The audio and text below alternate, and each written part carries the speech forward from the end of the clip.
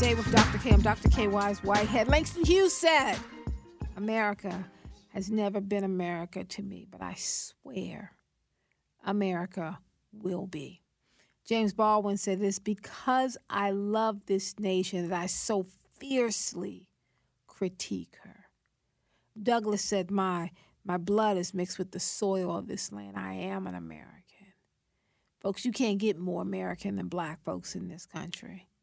When we talk about the America that's being created, we're taking a look at this slow march to the polls that Donald J. Trump is doing. I know people go, he who should not be mentioned. They call him 45. They call him the orange man. Whatever you want to call him, he is making a slow march back to the White House. His chief strategist, Steve Bannon, believed that America's traditional openness was a sign of weakness.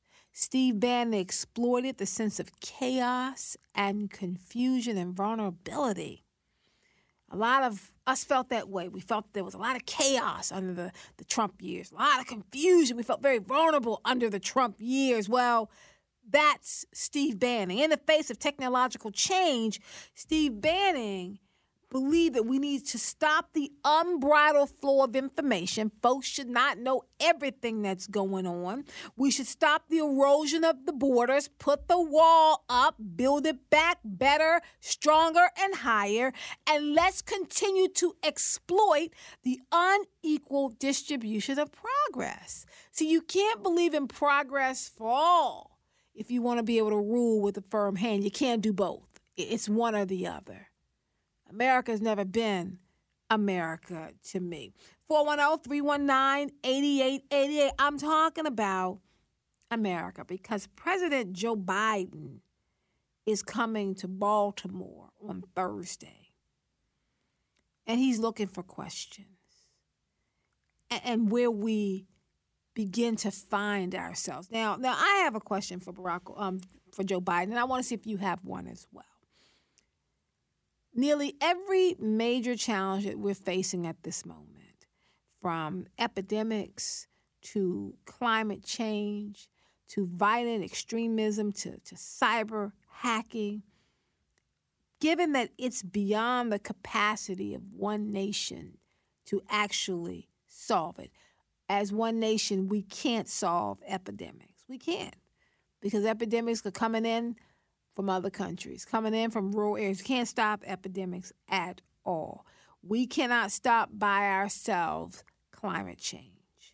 We cannot stop by ourselves violent extremism. We cannot stop by ourselves any of these things that are happening, including cyber hacking. We can't stop that. So what we need is for America to start interacting on the global field. And I know that that is a focus of President Joe Biden, to get us back to a place where we are considered to be a viable partner at the table. That is something that we should try harder to do. I know it doesn't happen overnight, but given the fact that President Biden was in the Senate, they're thinking he should be able to grease more palms than people who are visiting this area. Like, what does it mean to get people to commit to your vision? Well, we committed to President Joe Biden. What should he be doing now? 410-319-8888. I thank you so much, Ray, for putting Steve Bannon on the table, because I think it's important if you want to understand President Donald Trump, former President Donald Trump, hopefully not President Donald Trump in 2024. You got to go back to Steve Bannon. You got to look at what was happening during that time. What is the true legacy of 45? I want to talk a little bit about that and get your input. That I make the argument that prior to Trump, there was a notion that we, the people, meant all of us. Now, we know that black folks and brown folks and Latinx folks, we weren't getting everything we wanted from this country. But there was always a belief that if we just keep the pressure on, keep our foot on the gas, then we, the people, will include me, you, your spouse, the children, and all of us will be included about what we, the people, should be doing, the preamble to the Constitution, right? That we want to be able to come together and actually create something better. Take the lessons and the mistakes from the past and transform them into blessings today. Well, part of that was like we got to be able to be clear about what was happening in this country. And what stops us is that we're hitting these milestones, the milestone of We the People, the milestone of the Civil Rights Act, the milestone of the Voting Rights Act, and we're not seeing the type of change we want on the ground. Doesn't mean there hasn't been some change. We're saying we want it more on a larger scale. If you go back to something Dean Wickham said, he talked about Bush and how Bush gave us Clarence Thomas. That was his sarcastic gift to us. Well, during the 1991 confirmation hearings for Clarence Thomas, for a lot of people, that was a turning point for them when it came to the Republican Party, giving us Clarence Thomas. That choosing him to fill the seat that was being left by Thurgood Marshall. Thurgood Marshall, who always worked through his own lens of trying to figure out what to do in America, this is based on his writings, is very different than what we have in this situation. There won't be this notion that we can simply vote him off, because that's not going to happen. There was frustration, anger, and fear when Clarence Thomas got confirmed. A lot of people said we have a lot to be worried about, and they were correct. He has now spent, 28 years on the bench, and he has not done as much as we thought he would do. They thought he would, that he would begin to transform, at least later in his life. No. This year, while they're in there, and they're not even together, they're at home, they're talking about COVID and all these other things. Well, we're going to decide this year on the Affordable Care Act, on the state of elections, on the religious right, on the technology, on the Mueller investigation, just to name a few other things we're going to address this year. Because every time we move, we find we are then being met with more. Donald Trump and the Republican Party, they understand that the battle is already happening. And in some cases and in some states, the victory has already been assured. Let me tell you something, and I'll take you through this. And I want to see if Justina can get me a clip where they're talking about the Republican Party. I want to be able to give people an idea of the Republican Party under Lincoln. What was Colin Powell talking about when he talked about going back to being the party of Lincoln? We'll have her pull that up in just a second. While she's working on that, let me give you Donald Trump's record. Trump successfully appointed over 200 federal judges to lifetime appointments. It should gratefully concern you. I'm talking, this is stuff that keeps you up at night, that you can't move forward with because you're finding out this information. Over 200 judges. Now, the record is remarkable, of course, because he was able to push back against so much. But even with that, even with this record, if you compare it to other runners, if you compare it to other people who were up for running at that time, it should just astonish you. There were other people that could have been doing it. There were other people who could have been put into these positions rather than conservative far right.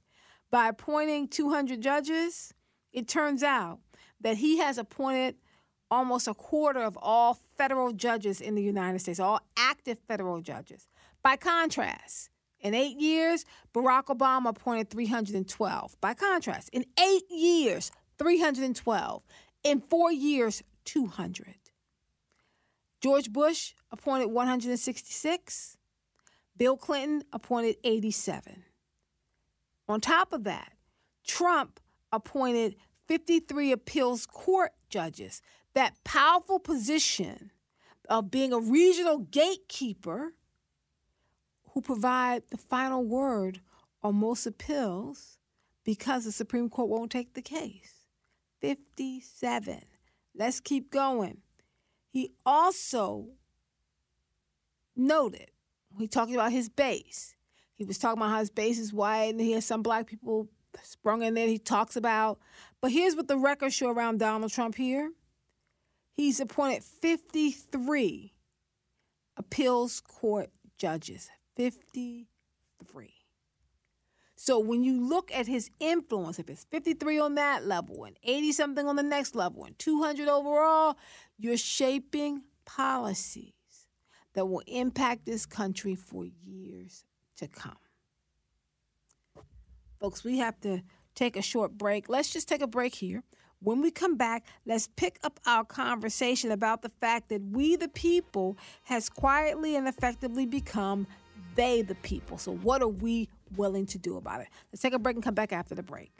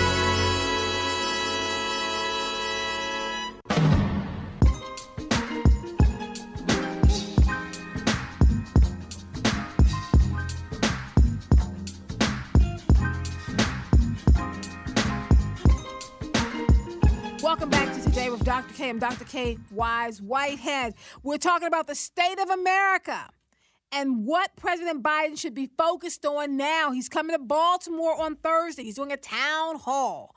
And really what he's trying to do is he's trying to get people to support, put pressure on your council people for this $1 trillion package to save this country. Trillions of dollars are being poured into this country, and yet, for many of us, we're trying to figure out how we can meet our bills. Trying to keep the lights on, trying to keep the water on, trying to pay tuition. We're trying to put gas in our car. Anybody else notice how expensive each of those items have got? I don't know if it is me, but I went to visit my kid on Saturday, Easton, Pennsylvania. What is it, Justine? Maybe 2.5 hours away? It cost me, now start off with a half a tank of gas. Hear me out, because I am so annoyed by this. I said, well, I have a half a tank, and I'm from the old school. And I'm going to see what Dre and Justine say. I'm old school. I was taught that when you travel, every time you stop and you're getting coffee or taking a bathroom break, go ahead and fill the tank up. That's what my daddy always taught me. That you never want to get on the road traveling and you only have a half a tank of gas. Keep filling it up because you might hit traffic and you may have to sit in traffic, got to take a route. So I filled it. It cost me $40 to fill up my tank, and I was already over a half a tank of gas. Got to Pennsylvania, came back, at a half a tank of gas, another $40. Taking them back, another $40. Like, it cost me over $120 in gas to get him back and forth to Pennsylvania, 2.5 hours away. Gas has gone up. Milk has gone up.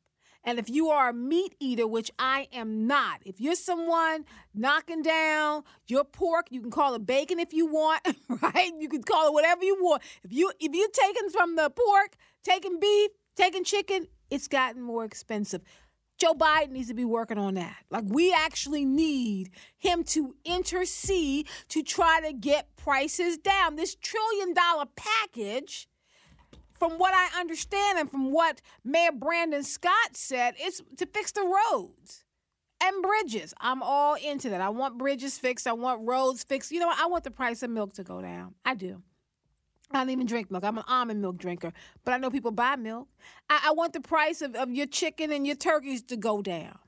They said at this point, the shortage that we're dealing with, because stuff is sitting down at these tanks, these containers down here, it's going to drive up prices. They already said, look, they have a shortage on Halloween candy. I don't even do Halloween, but they have a shortage on the candy. They said there's going to be a shortage on artificial trees. I don't even know. The people who get artificial trees, I got questions for you. I'd like to know why. Trying to get you a live tree, there'll be shortages on the live tree. This is a shortage on everything. If you want to do anything, if you're trying to get ready for the holidays, you need to do it now. President Joe Biden needs to be doing that. Now, we have a clip from President Joe Biden's inauguration. I just want to remind you of what he promised us, and I want to know whether we're getting it or not. Come on, Dre, let's play a little bit of President Joe Biden. By George Washington. But the American story depends not on any one of us, not on some of us, but on all of us, on we, the people, who seek a more perfect union. This is a great nation. We are good people. And over the centuries, through storm and strife, in peace and in war, we've come so far, but we still have far to go. We'll press forward with speed and urgency, for we have much to do in this winter of peril and significant possibilities. Much to repair, much to restore, much to heal, much to build, and much to gain. Few people in our nation's history have been more challenged or found a time more challenging or difficult than the time we're in now. Once-in-a-century virus that silently stalks the country has taken as many lives in 1 year as America lost in all of World War II. Millions of jobs have been lost. Hundreds of thousands of businesses closed.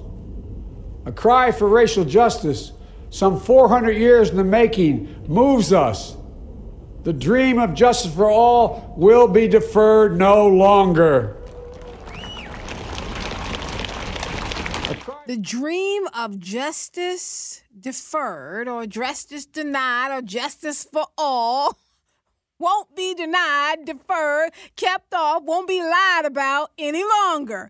Joe Biden saying, you have put me in office and I come on a white horse to bring you justice, to bring you greatness, to help you fulfill your dreams, to lower the cost of gas and meat and candy. We're going to have Christmas trees in every home under Joe Biden.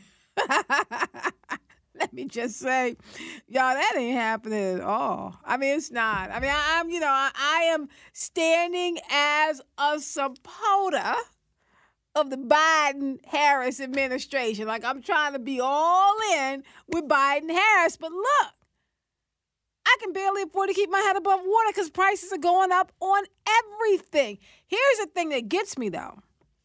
Because since the boys went off to college, my husband and I really have become, I was already a pescatarian. We're becoming more vegetarians than anything else. We don't eat any meat in the house. They said, you know what's not going up? This should get you.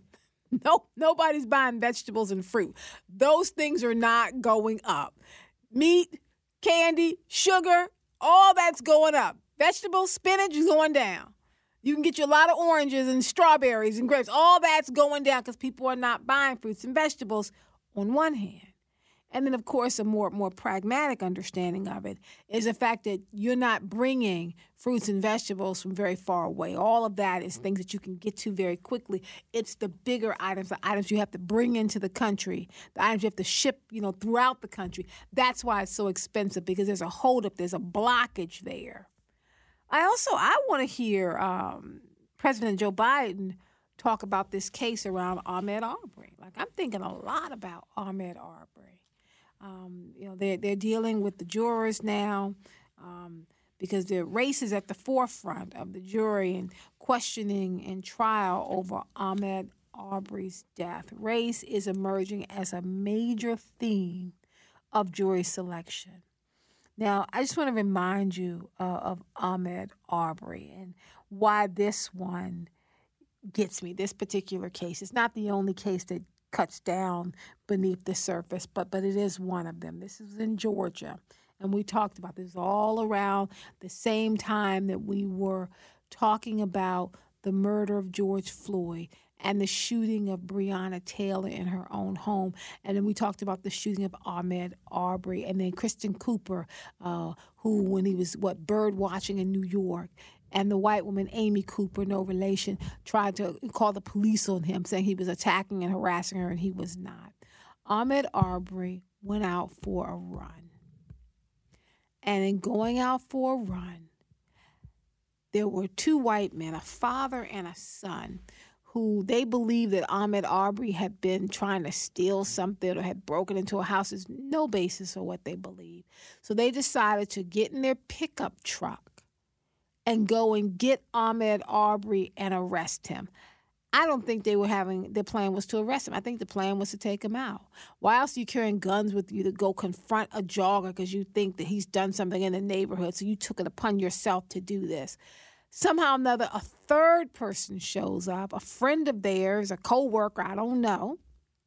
But you can see on video how they tailed Ahmaud Arbery. He's out jogging. He tried to jog around him. They pulled around. They were able to finally get him to stop. You see the son get out of the passenger side holding a rifle. You see him approach Ahmaud Arbery. There's a struggle over the rifle. And the next thing you know is you see Ahmaud Arbery falling to the ground. They shot and killed him. Well, today and yesterday, they've been dealing with jury selection. Ahmaud Arbery was only 25 years old.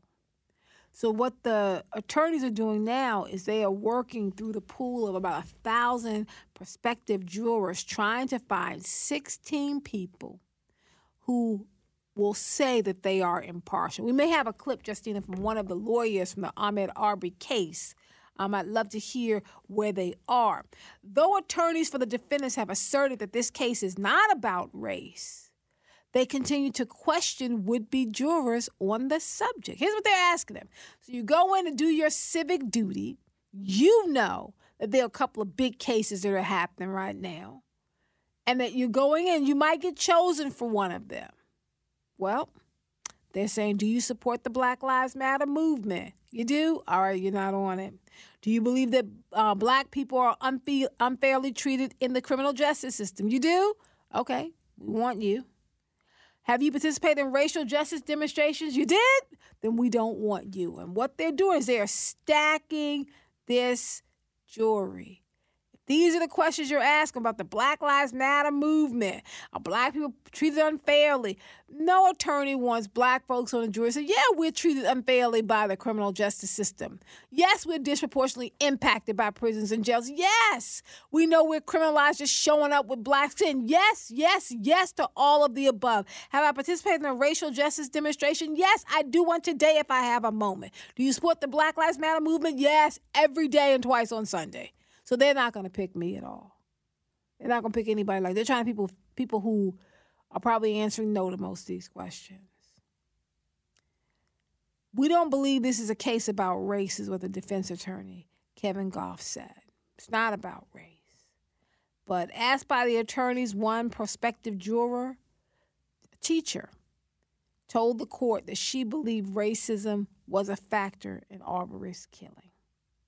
She said there's still racism in the world today. Another question they asked, Bob Robin, who's an attorney for one of the defendants, the three white men accused of killing Ahmaud Arbery, asked jurors on Tuesday if they believe race plays any role in the case. One said no. Another said race plays a little bit of a role. There was a black man who was jogging down the road, and he was stopped and detained by the individuals. I know he was a black man. I know they were white men. She said that's all she knows about the case.